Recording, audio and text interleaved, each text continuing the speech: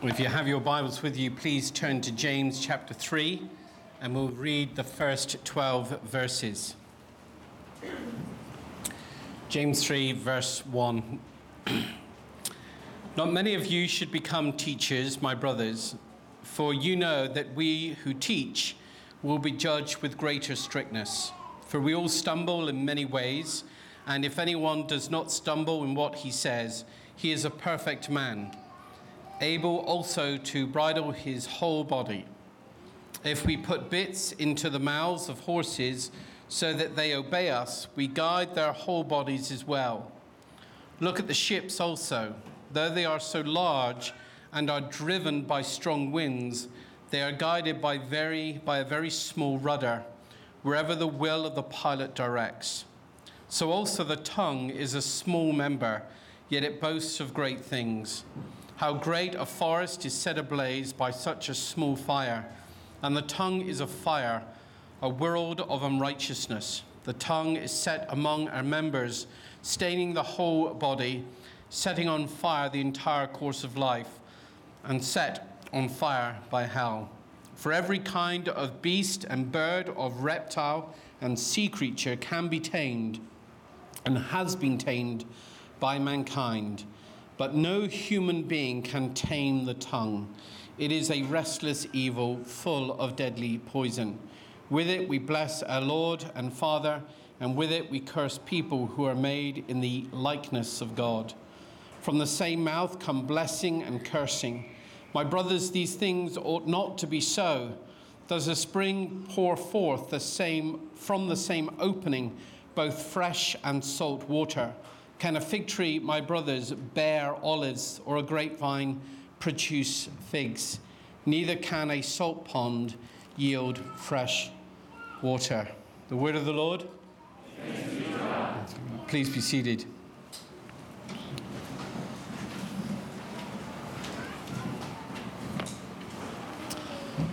Well, as we come into James chapter 3, I want you to appreciate this morning that though James is changing the subject, it's still part of the same tree, if I can use that analogy.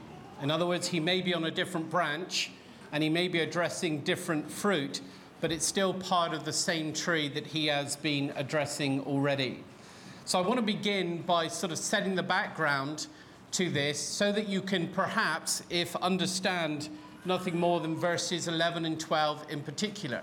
The reason I say that is because verse 11 and verse 12 are difficult to understand without the necessary background of remembering what James has already taught.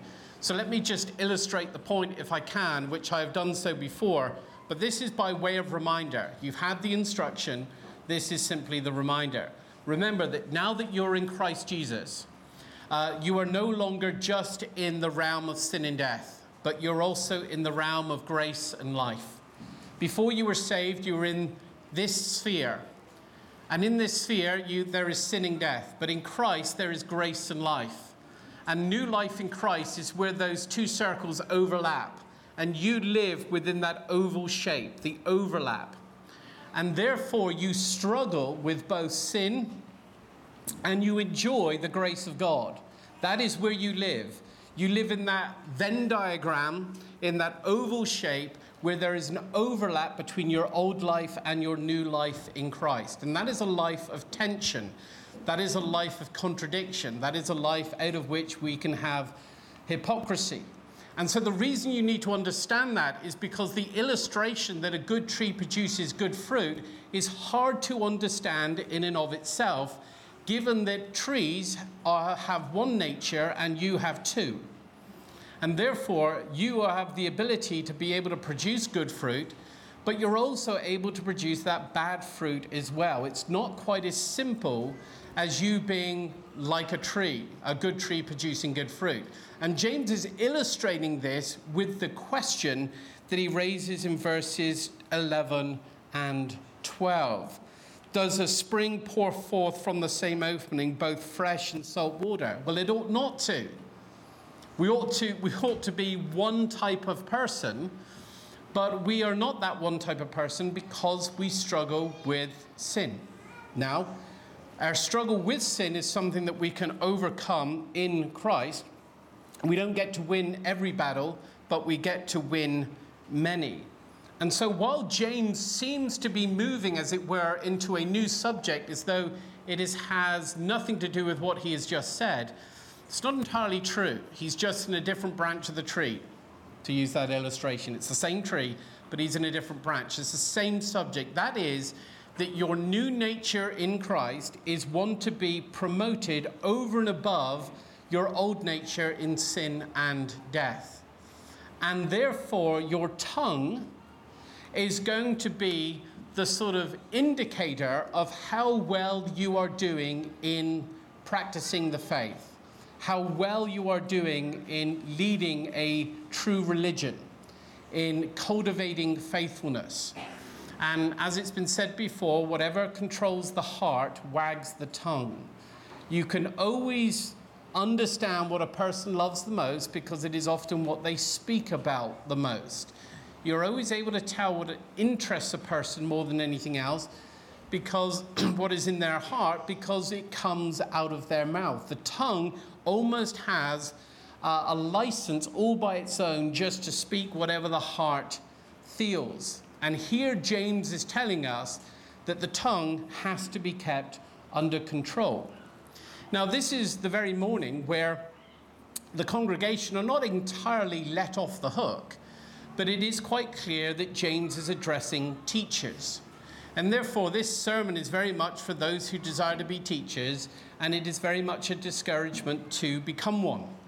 But that doesn't mean that you are let off the hook entirely, because you too have tongues, and with your tongues you can misuse them in the same way a pastor can, a teacher of God's word.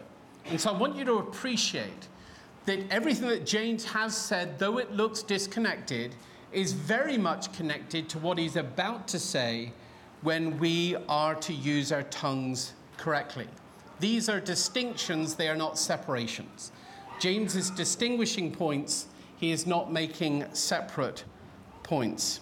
And so, his attention is here, verse 1, that not many people should become teachers. And so he discourages anyone who has the intention to become a teacher from becoming one, and then he follows that with reasons. And that is because the tongue is something that cannot be tamed. It has to be controlled, but it is an untamable thing. And so as we look through this, the focus is on teachers, but the congregation are not let off the hook. And the reason it focuses on teachers is because James is concerned with the spiritual condition of the fellowship. And therefore, if we listen to the words of Jesus, the one who used his tongue perfectly without error, and we follow his words, then we can understand that the words that he speaks to us actually lead to our spiritual upbuilding. That when troubles come, we will not be destroyed. We have listened to his words, we have done his words. His words lead to the spiritual welfare of the people that he is speaking to. In the same way, the pastor has to use his words, the pastor teacher has to use his words so that it leads to the spiritual welfare of God's people and not to their destruction. Now, you know this within any form of relationship. Any relationship you have where words are spoken, that nice words will build you up, encouraging words will encourage you, but the wrong word at the wrong time can destroy the relationship. And so if it takes 10 years to build a good relationship, it only takes 10 seconds with 10 words to destroy it. It is that destructive. It happens that quickly. And this is what James is trying to lay upon us with great weight. And so there's a distinction being made here in the subjects, but the subjects are not separated as though they have nothing to do with what James has previously said. Now, I've never fully understood the phrase, nor have I liked it, that no one made you buy it. So my mum used to say to me when I would come home with something and I would wondered why I bought it, she would say to me, well, no one made you buy it. I'm not entirely sure that's true. That's not to justify all the things that I bought that I should not have bought, but rather it's to understand that biblically, I don't think Scripture agrees with that either. I think Scripture shows us that people can be persuaded. I think there are such things as persuasive words that sort of link to the desires of a person's heart that then mean you go out and do things that you should not have done. I think God shows us in his words that some words are incredibly influential, that they do have the power to direct and the power to destroy. They do have the power to make somebody else do something. And therefore, as we understand the use of the tongue and the words that come out of that, we can understand clearly just how powerful your words are. Words have a creating power. They have a destroying power. They have a protecting power to them. They shape lives and individuals. They persuade, they dissuade, they encourage, they tear down. You can do all of this with words, whether it be in the written form, the spoken form, whatever form it may be in. You're able to do this with words alone. And so the issue of the tongue is an issue of words. Now, I also believe that people do need to be persuaded. That people do need to be persuaded to make the right choice, especially when they're stuck in the very Esther position. What do I do when I don't know what to do? Well, that such a person needs to be persuaded to do the right thing by someone who knows what the right thing is. And so the teachers of God's word find themselves in a position where they are not restricted, but they have to keep certain rules of interpretation. They are not allowed to stray into errors, because errors can lead to the downfall, the spiritual downfall of the people of God. And so, imagine now in a world where you have plenty of internet preachers and plenty of internet teachers, and now the problem is now widespread. Now the teacher doesn't just have to concentrate on his words, but he has to deal with the words of other people. He has to take them apart and deconstruct them and deal with them because of the damage that they can do to God's people. You are shaped by words. I am shaped by words. We all ought to be shaped and set free by the word of truth. But we are shaped by more words than just God's word. And this is what James is getting at when he tells us about the tongue.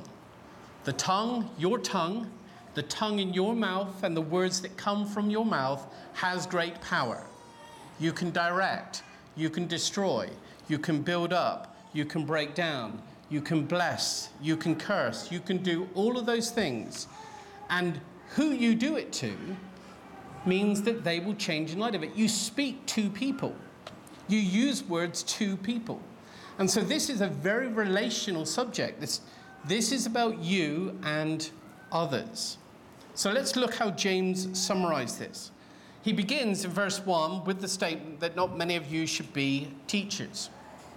And then he says, because the teacher will be judged with a stricter judgment. Why? Because the teacher is responsible for the spiritual welfare of the people that he teaches. I can't just teach a subject. I teach a subject to people. And therefore, if I convince myself that all I am is a teacher of subjects, I will not keep you in mind as I proclaim God's word to you. And therefore, it will either be helpful or non-helpful or irrelevant. But if I keep you in mind, not only do I have to reflect God's words in my mouth, but I also have to understand how you understand things. And now James uses several illustrations for why a person shouldn't become a teacher. And all of them show the power of the tongue. First of all, it is hard to control.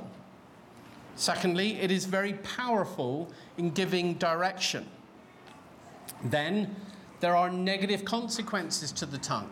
That one wrong word is like a fire that can set a whole forest ablaze. And then, of course, he gets to the real point, that how you use your tongue reveals the source. It reveals what is in your heart. And therefore, it wouldn't come out if it wasn't there. And so if it comes out of your mouth, it is an indication that it was in your heart. It's not an indication, it is the proof that it was actually in your heart. And so while this applies to teachers directly, it applies to all of us all the time. So here's the background. The error that James is having to address, remember, is people who believe that it is possible to have faith in God without corresponding works. And the question we want to ask is, and how on earth did you get that belief? Where did that belief come from? Who taught you it? Who spoke to you the words that it was possible for you to have faith without works? That idea must have come from somewhere, either from your own imagination or from the words of somebody else. And so now we begin to see the impact of words on a congregation. James has to deal with this. Faith without works is dead. And he explains, and I have explained, and I'll be writing an essay on this for those who raised several questions after my sermon last week, the relationship between justification, fruit, and faith and works. I didn't address that last week, but I will address it in an essay for those who want it. But the point is that it's quite clear that if out of a changed heart that you have faith in God, it'll produce the corresponding works. Secondly, that ideas at an intellectual level or an academic level never remain at that level.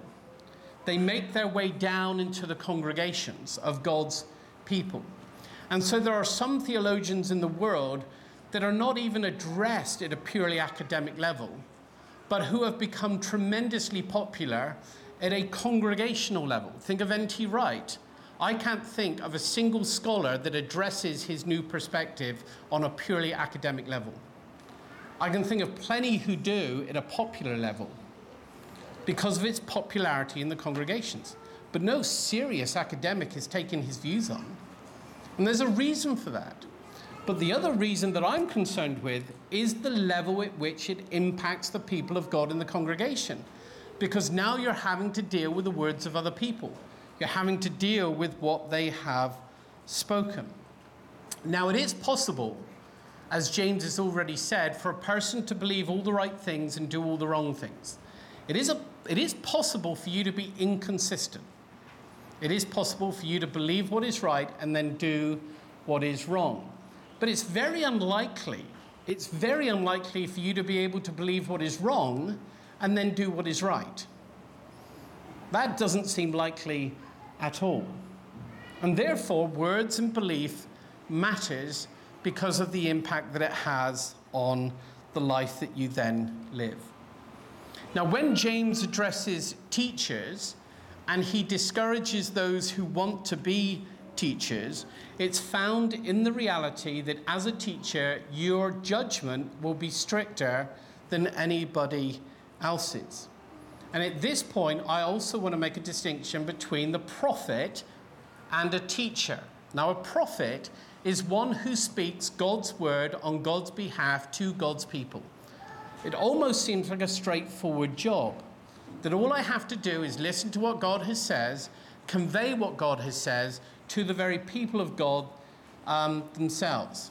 The issue is clear. It's a very clear relationship between what God has spoken and what I am to say. The prophet, in the very classical sense, is a messenger, one who delivers the message of somebody else.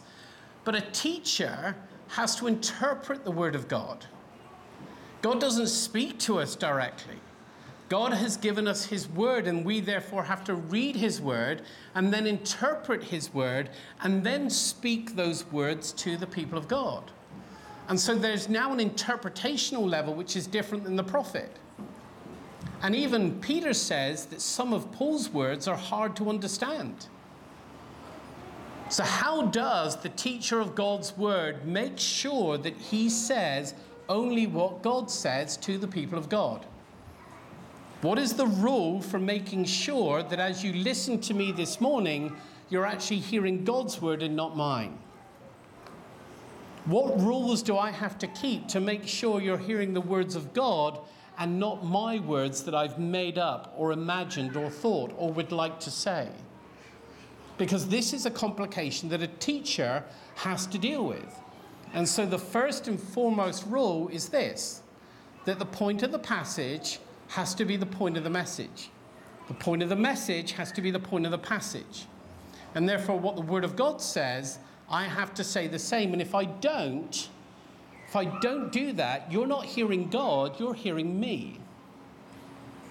So if you cannot see in the text what I see as I explain it to you, then you have the right to raise the objection. At that point, I am no longer perhaps hearing God. Now, it could be an issue that you need to learn and see what I see.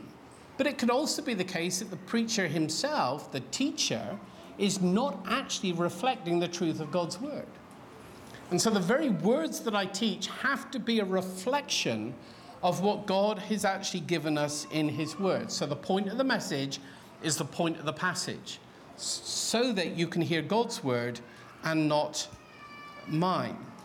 So now we begin to understand why these distinctions matter. Because it's very easy to be led into sin, especially when you know more. Think of Jesus' words to Pilate. Greater is the sin in him who brought me to you. No sin is the same. All sin is not the same. All sin deserves the judgment of God, but all sin is not the same. Greater is the sin in him who brought me to you. These were the words of Jesus to Pilate. Well, what was the greater sin?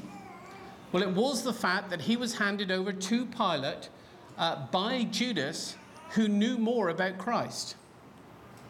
And so the reason Judas's sin was greater was because the revelation Judas received was greater than that Pilate received. So greater is the sin when you know more. And teachers ought to know more. And therefore, if they sin in greater ways, you can understand the need or the requirement for a stricter judgment. And so a teacher of God's word must use the rule like a bit in a horse's mouth. The teacher must be kept under control. There must be something that guides him so that he is not left to himself. He must be guided by the word of God. He must have the word of God like a bit in the horse's mouth, in his mouth, so that he is then guided and shaped by God's word so that he can guide and shape the people of God with God's word. And without that, the people of God cannot have any confidence that they're hearing God.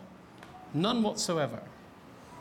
And so the reason why not many should become teachers is because of a stricter judgment. Now we understand why. The greater revelation. The fact that we have to interpret, not just declare. I could just stand here and read the Bible and it may be a lot clearer. But my job is to expound and encourage you to do the word of God.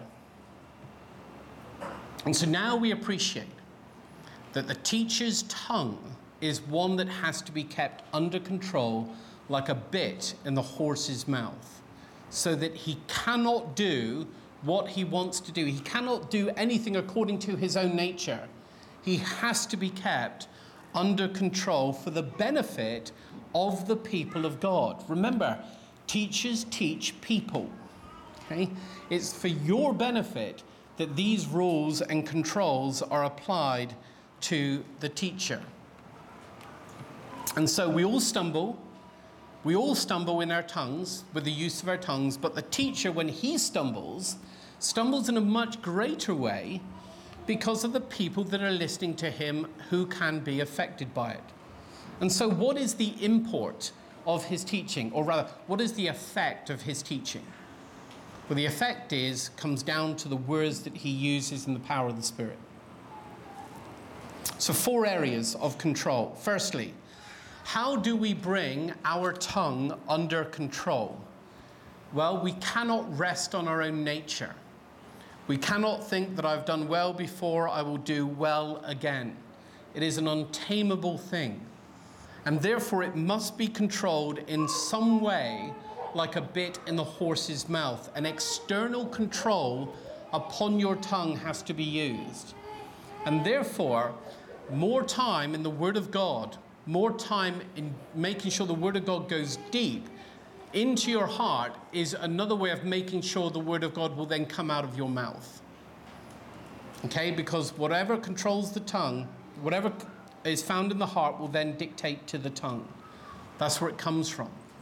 And so your tongue reveals the level of depth of God's word and conviction within your own heart. That's where the control is. That's the bit in the horse's mouth.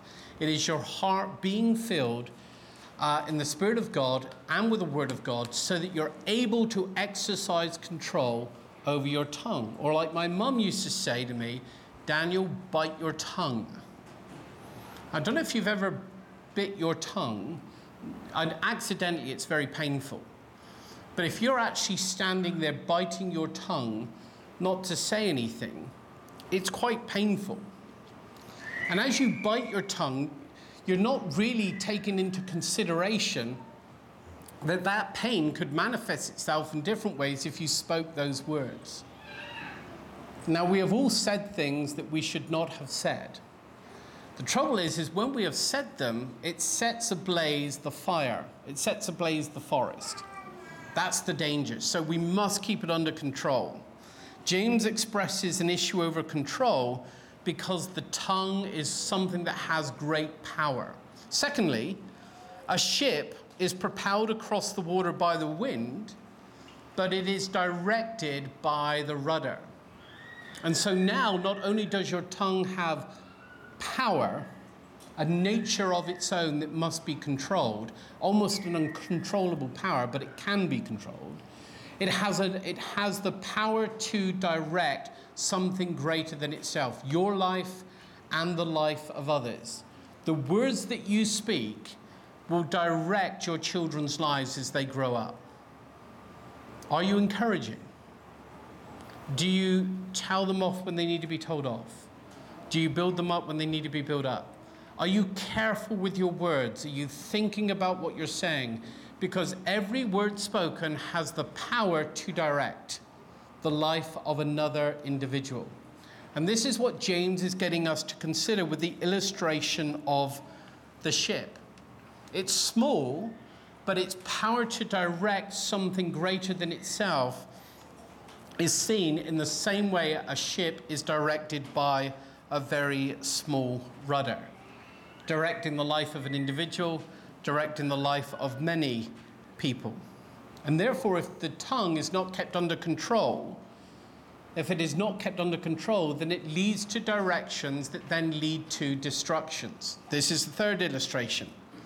James moves our attention from something that has power to something that has direction or can give direction to something now that can be easily out of control, leading only to destruction.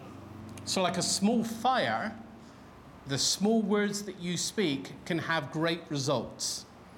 And James puts this very negatively, that often the greatest results that you have with your tongue are ones that actually destroy rather than build.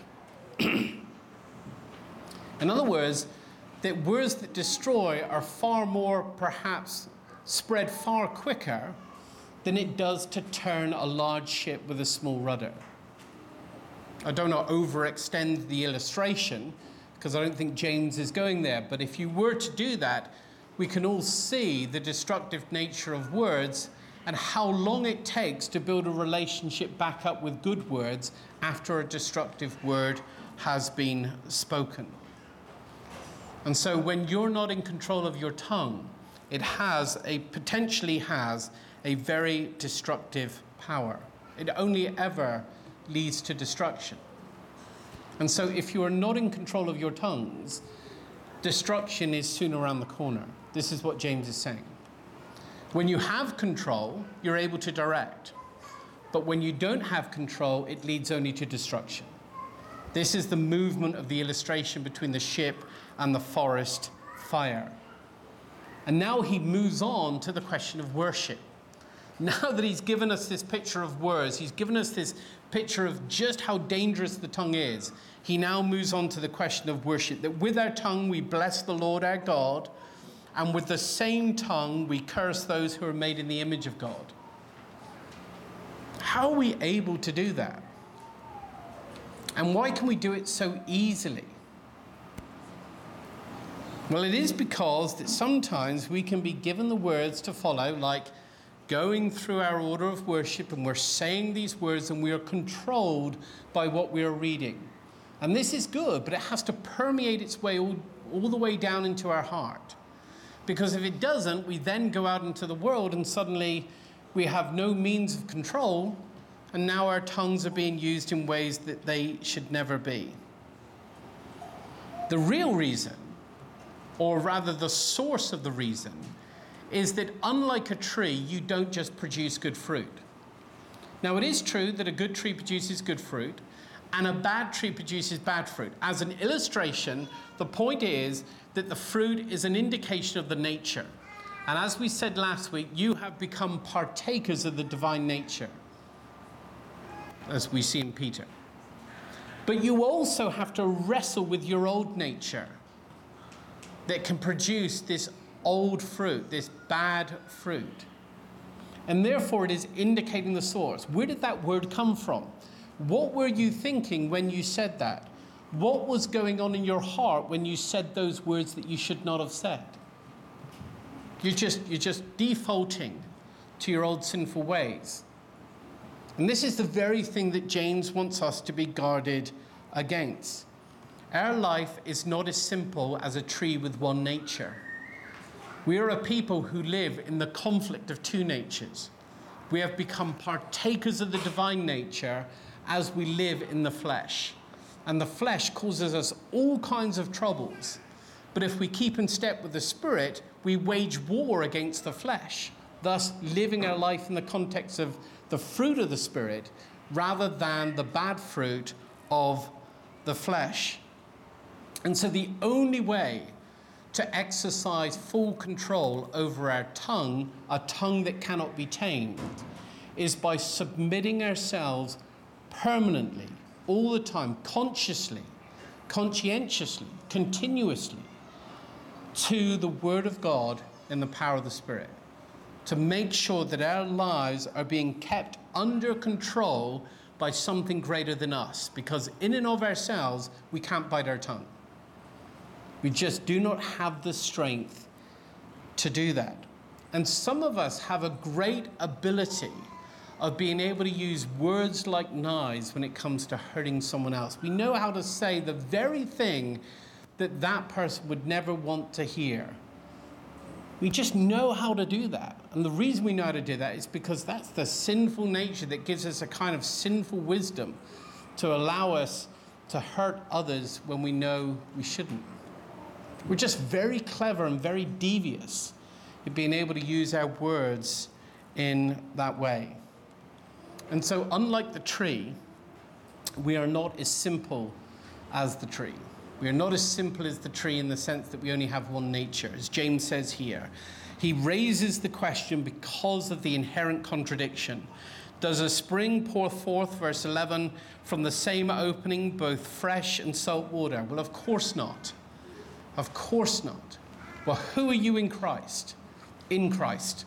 Who are you in Christ? This is the question. Not who are you, but who are you in Christ? Well, I'm not a double-minded man. I am the faithful one. I'm the one who can pursue righteousness. I'm the one who has been set free from sin in Christ.